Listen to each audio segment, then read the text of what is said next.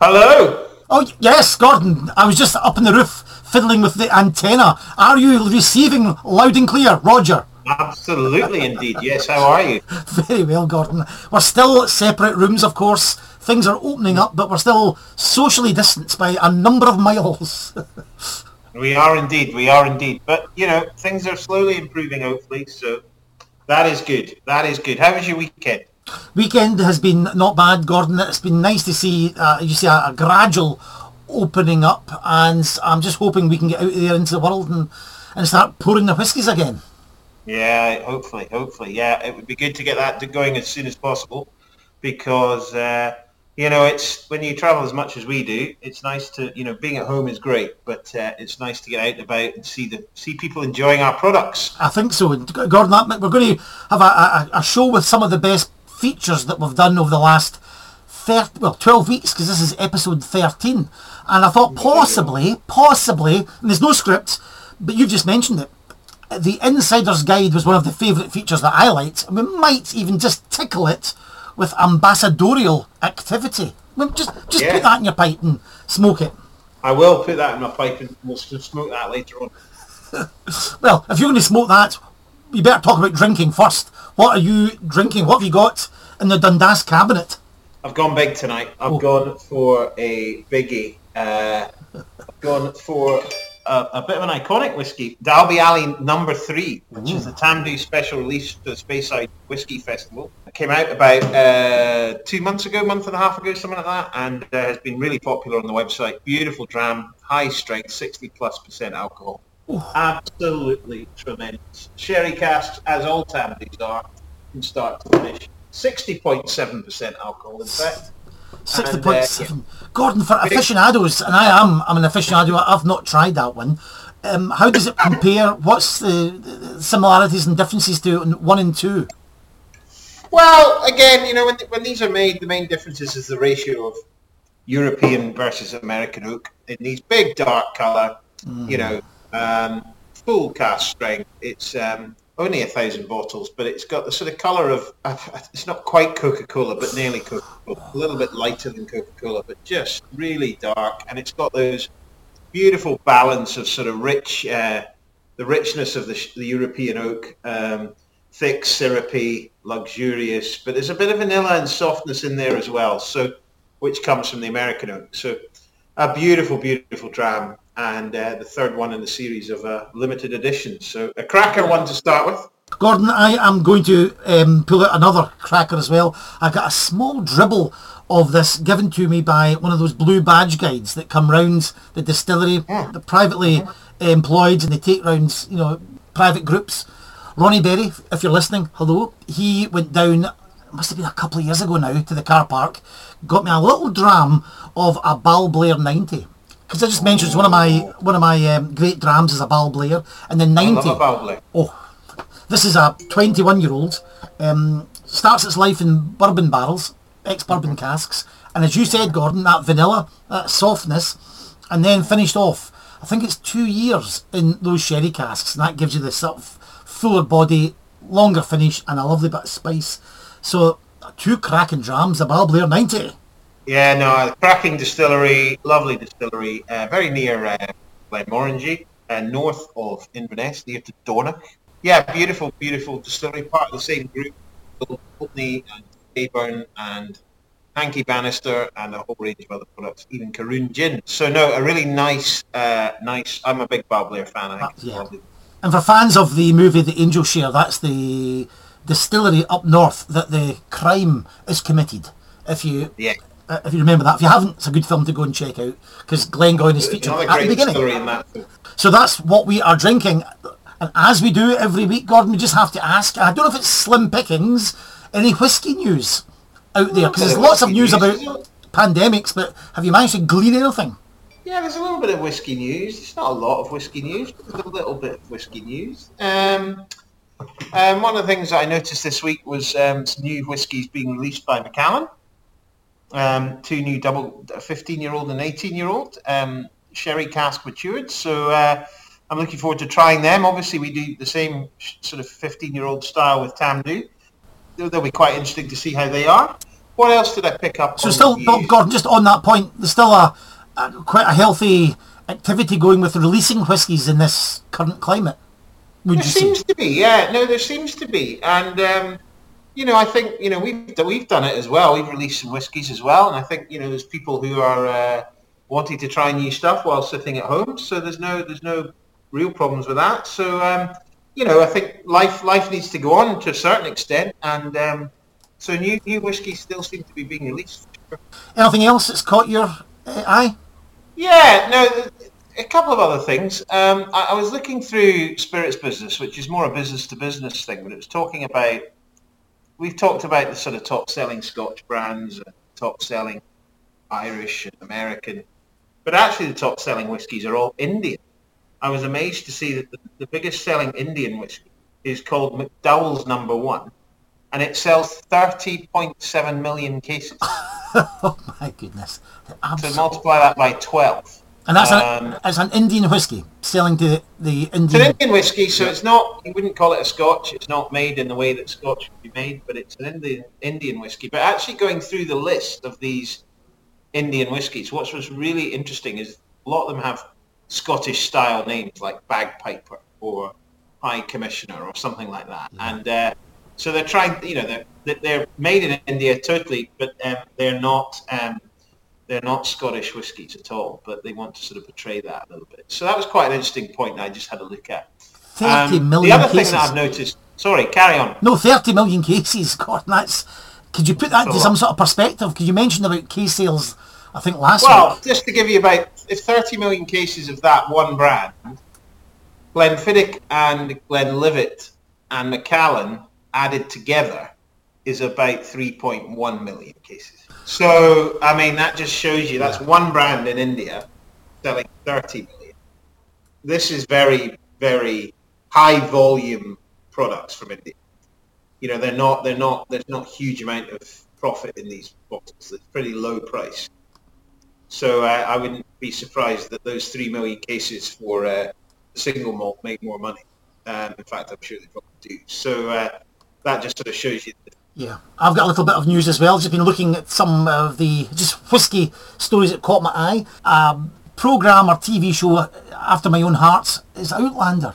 And the two stars, Sam Heughan and Graham McTavish, are releasing a book entitled Clanlands, Whiskey, Warfare and Scottish Adventure Like No Other. So I know the boys like their whiskey, only because we've done a couple of tastings with the cast and crew of Outlander. So I'll be looking forward to that when it comes out. So that's anything, if the guys from Outlander get behind whiskey and Scotland, that's a great pull, especially for the American market. Yeah, no, absolutely. That's great. The other thing I noticed actually in the news is that there's still the Americans are looking at tariffs again on not just whiskey, but one or two other things. So, there's this tariff issue in the US doesn't look like it's going to get resolved in the short term, which, to be honest, I've got a bit of a view on this, if I'm honest. I think with the way the world is at the moment, and I think the way that things are, the EU, the Americans and the British, or whoever's all involved, should get round the table and say, look, this is not what we're after in the current climate. And I'm afraid that the bigger picture of Boeing versus Airbus and governments versus governments needs to be reassessed at the moment in terms of the smaller whiskey producers and the smaller producers who are getting hit by these tariffs. And I just think it's ridiculous that it's still ongoing in the world at the moment. Absolutely, Gordon. I know. I just hope that gets sorted out. Anything else before we move on? No, the only other thing I noticed, which is worth mentioning, is some of the bigger companies in the States, so Brown-Forman, Beam Suntory, one or two others, Diageo, these kind of, not just the States, have paused from advertising on social media for the month of July. So that's really to make sure that a lot of these social media platforms tackle hate speech. I'm not sure they're doing enough. So there'll be no advertising of any of these sort of brands, Diageo, Britvic, Mars, Coca-Cola, Starbucks, etc., on any of these platforms during July. So making a decent stand on things, I think. And I think, the amount of sort of information floating around on these websites, which are probably needs to be much more tightly managed. But yeah, no, that's probably pretty much sums up the news. Gordon, I've just got a last minute, what do you call it, hold the front page. You mentioned July, and of course that's just twigged my thoughts there, because our social media team got in touch with me about National Scotch Day, July the 27th. Have you heard much about this? No, but I think every day should be National Scotch. Yes. In the United States, National Scotch Day. I'm literally looking up as we speak. There's a whole load of, you buy some official merchandise if you want. Yeah. You can have there's jewellery and socks and shirts that you can get. So right. you might get right involved in that. Well, the reason I say that, because it's explaining what Scotch is and what you can do, organise your own parties in the States, and why we love National Scotch Day. And they just say that Scotch has historically been the hands-down favourite of royalty, authors and politicians, which put me in mind of one of our earlier features we used to run, is the challenges. You up for a challenge? Yeah, I'm up for a challenge. Basically, I've got some quotes. You just need to work out, Gordon. Whiskey drinkers, they love the whiskey, but are they artists or are they politicians? National Whiskey Day said these people, including royalty, loved it, but we'll just stick with artists or politicians. Is this an artist or politician? I wish to live 150 years old, but the day I die, I wish it to be with a cigarette in one hand and a glass of whiskey in the other. Politician or artist? Artist. You're absolutely correct. It's Ava Gardner, wife to Frank Sinatra on several occasions, 1-0 to Gordon Dundas. When asked for a hangover cure, he said, I take the juice of 2 bottles of whiskey. Artist or politician? Politician. Oh, it's Dean Martin. It's an artist. It's one each. Who said this? Artist or politician? Tell me what brand of whiskey that Grant drinks. I would like to send him a barrel of it to my other generals. It's got to be a politician. It is 2-1. That was Abe Lincoln. The water was not fit to drink. To make it palatable, we had to add whiskey. By diligent efforts, I learned to like it. That's a politician. That is a politician. That is Winston Churchill. Gordon Dundas, you have taken the first challenge. Well done. But I love these whiskey quotes from people who just absolutely love their Scotch whiskey. Yeah. No, absolutely. Very good. That's the whiskey news. What Excellent. are we doing next? Because it's totally unscripted. It's totally unscripted, Gordon. I've tickled you with the Insider's Guides, but we have got some myth busting, and we have got the A to Zs, which are on a rather tricky letter, and a year that changed whiskey. Up to yourself. What do you want to go with? Let's go for a year that changed whiskey. Right, okay. The year it changed whiskey. I was having a conversation about the whiskey booms and busts, and how we maybe discussed about the market being uncertain. You've mentioned about tariffs there. Are we heading for a hopefully not, a bust? So I just looked at some of the booms, and I'd like to take you back to 1962, the year that changed whiskey. Now, grain deregulation from the war had finished in 1953, total deregulation of the market, 1959, and between that year and 1961, there was 4 grain distilleries opened up in Scotland: Girvan, Invergordon, Cambus and Moffat. Moffat subsequently made into a paper mill, but 4, that's a massive output. So by 1962, the Scotch world was on the up. The big boom of the 1960s was just upon us. 1 million cases, the first 1 million case selling whisky, Cutty Sark, hits America. A couple of months later, Johnny Walker does the same, and then the other companies move in, and the Scotch whisky boom is born in America. And I don't know if you've got much more to put on that, Gordon, but we just basically take over the world again. Yeah, no, I mean, look, it was the ability to, produce all this volume, and it was, Scotch whisky has always sort of done the right thing. Yeah. Where Scotch is now, and where blends having driven a lot of the growth globally, that's really aiding the single malt industry now. And although blends are fairly flat globally, there's still millions and millions of people drinking blended whiskey regularly around the world. Not as much as that Indian whiskey, of course, but No, but that was a huge opening up of the market, and really for 60 years, Scotch whisky had been pretty much in the doldrums through the temperance movement, prohibition, World War II. It really hadn't got on its feet since the late 1890s. That was finally, we had arrived, as it were, and as you say now, the single malt stems from really those years. So 62, first million case selling whisky in the States, and then the rest did the same. Yeah, no, and you look at it now and you think the States is still a major market for us. We just talked about the tariffs. But, you know, Asia's coming strong on the rails as well now, obviously, and, you know, and other markets, you know, every market's important. But, yeah, no. It's quite interesting, Gordon. You mentioned about Miami a couple of episodes ago, and you've travelled extensively in the States. Is there certain areas that are hotter for Scotch than others across there?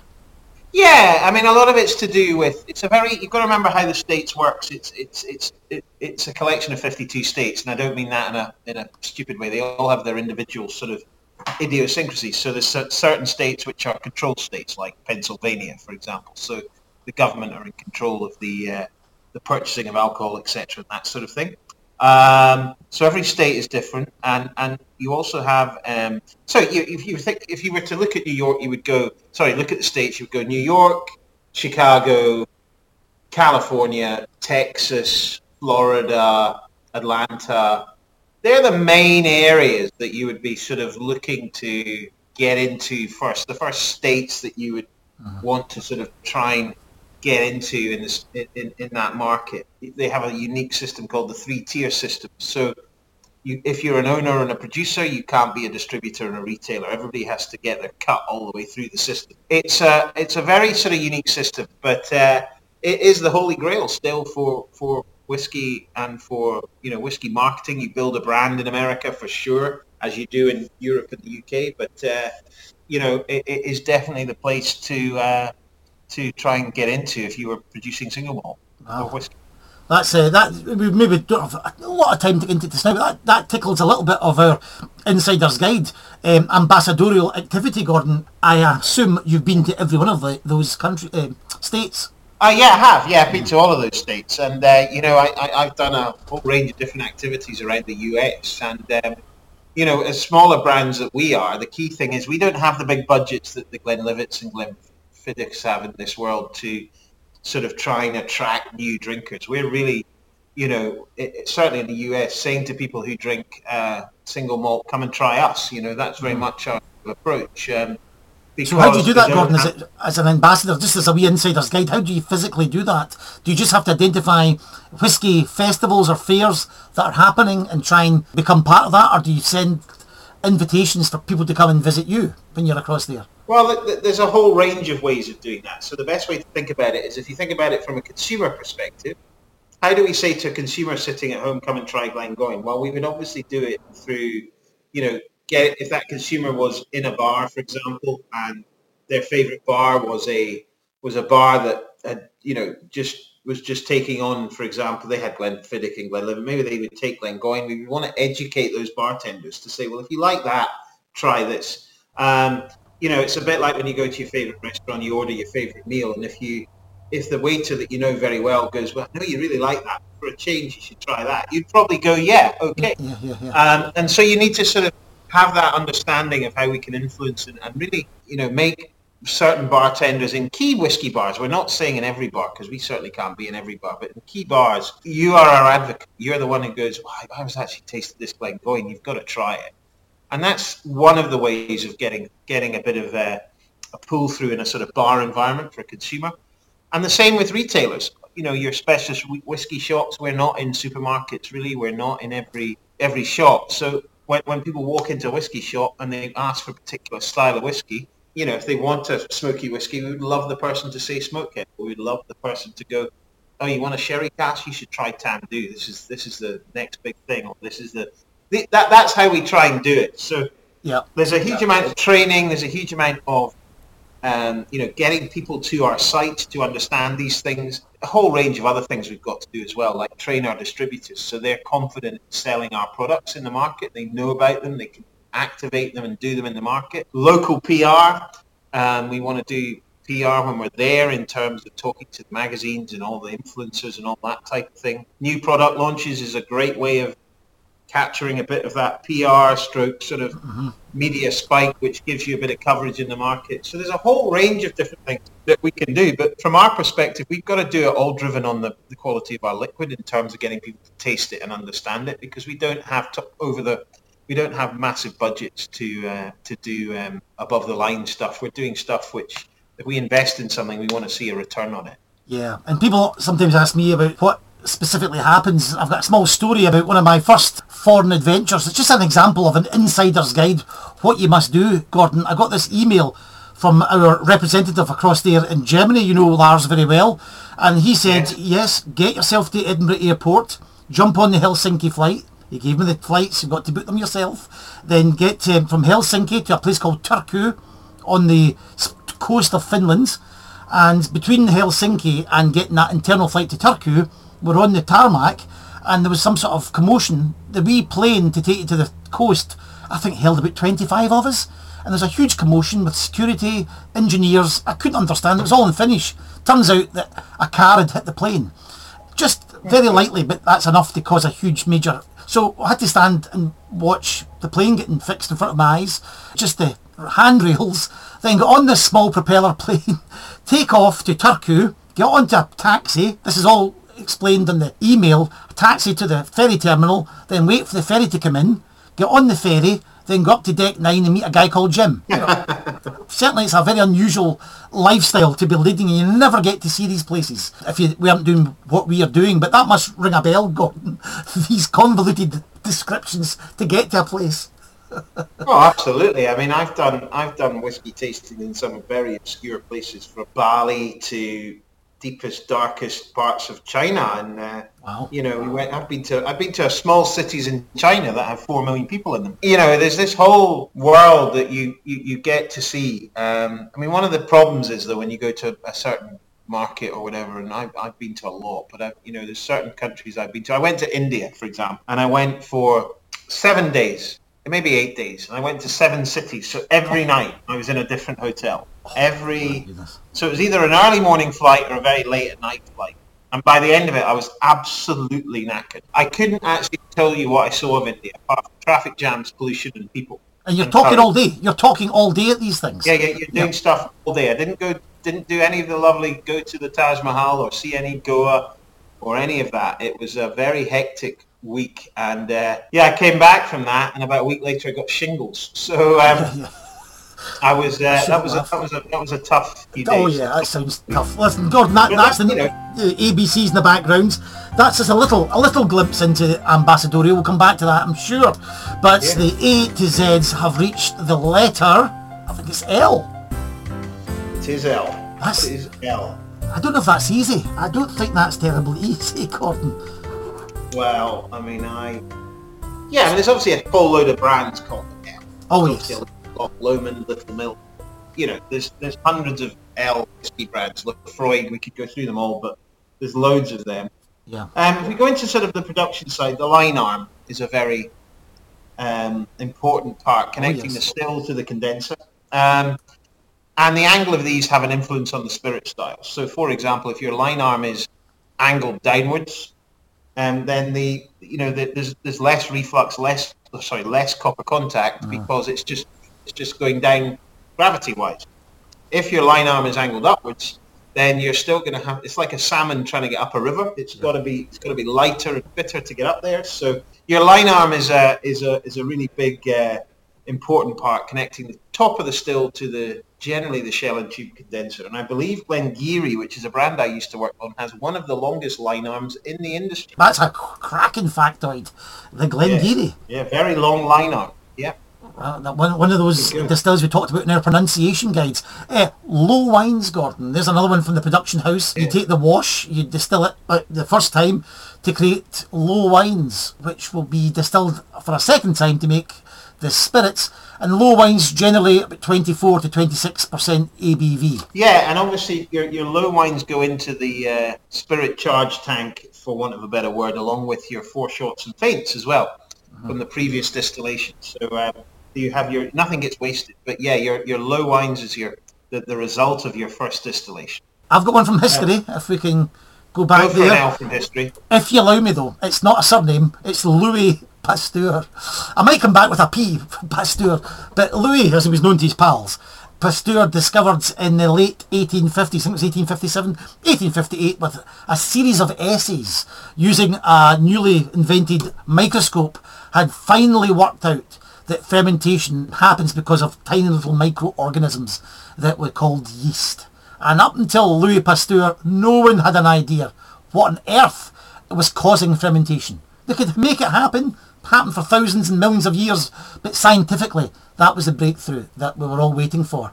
And interesting enough, Gordon, if anybody's interested in history, the Institut de France in 1803 put out a proclamation, a kilogram of gold for anyone that could explain fermentation.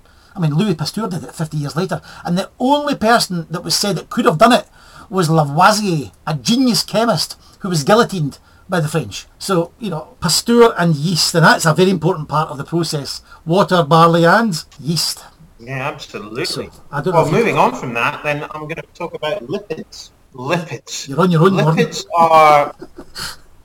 Lipids are basically fatty acids, and they come from the barley, and they stay all the way through the process and result in the whiskey. So, these lipids sometimes make your whiskey go cloudy at lower alcohol. So 40 to 46. If you in a particular environment, if you poured some water into that whiskey, it may go cloudy. Nothing wrong with it. That is the lipids. So that's why a lot of the whiskies between those strengths, 40 to 46, are chill filtered to take those lipids away so that the whiskey still remains clear. Above 46, you don't need to do it. So you will normally see a whiskey at 46% or above will be non-chill filtered. And that means that the lipids are in. Does it change the whiskey?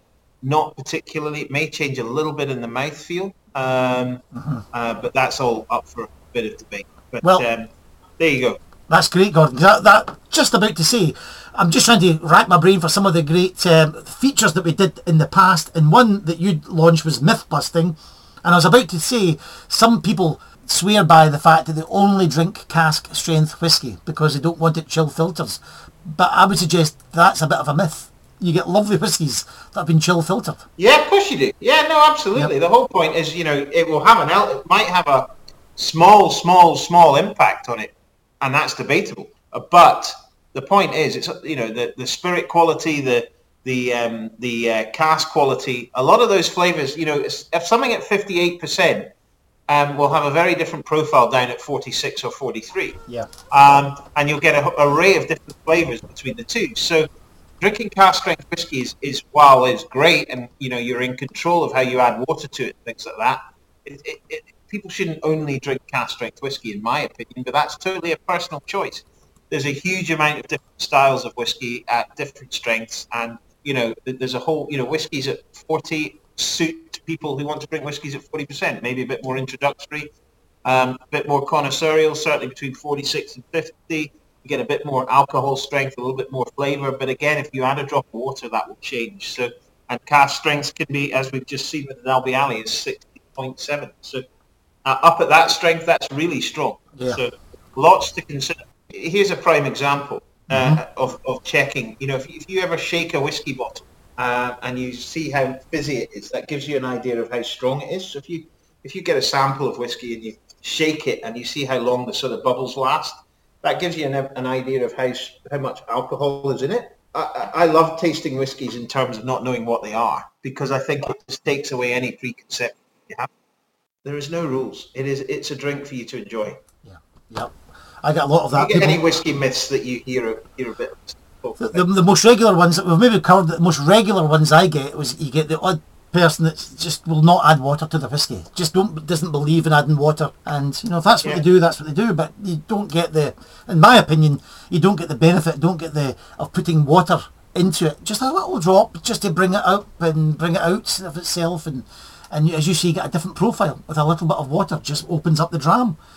In that Dalbiali at 60.7, which I'm absolutely finished actually. It's 60.7% alcohol. So I say to a lot of people, what do you think the remaining 39.3% is? And 38.3% of it's water, made from water. So, and the 1% is all those esters, congeners, there's fatty acids that we were speaking about, the lipids, a whole range of other things that give you the flavour and all that sort of element. So, the point is that, it's made from water, so adding water to it is more than allowed for sure. Great, Gordon. That's a little bit of myth busting. I think we can close the book on the A to Z's of L. Do we have any more? Because that moved us from... No, the only one I had that I thought was Lomond Still, which is obviously a type of still which I think is in Loch Lomond Distillery and one or two others. It's sort of square still with some plates inside it, and it's I think it was invented in the 1950s, and it's a unique style of distillation. So Lomond Still as well. Yep. Great.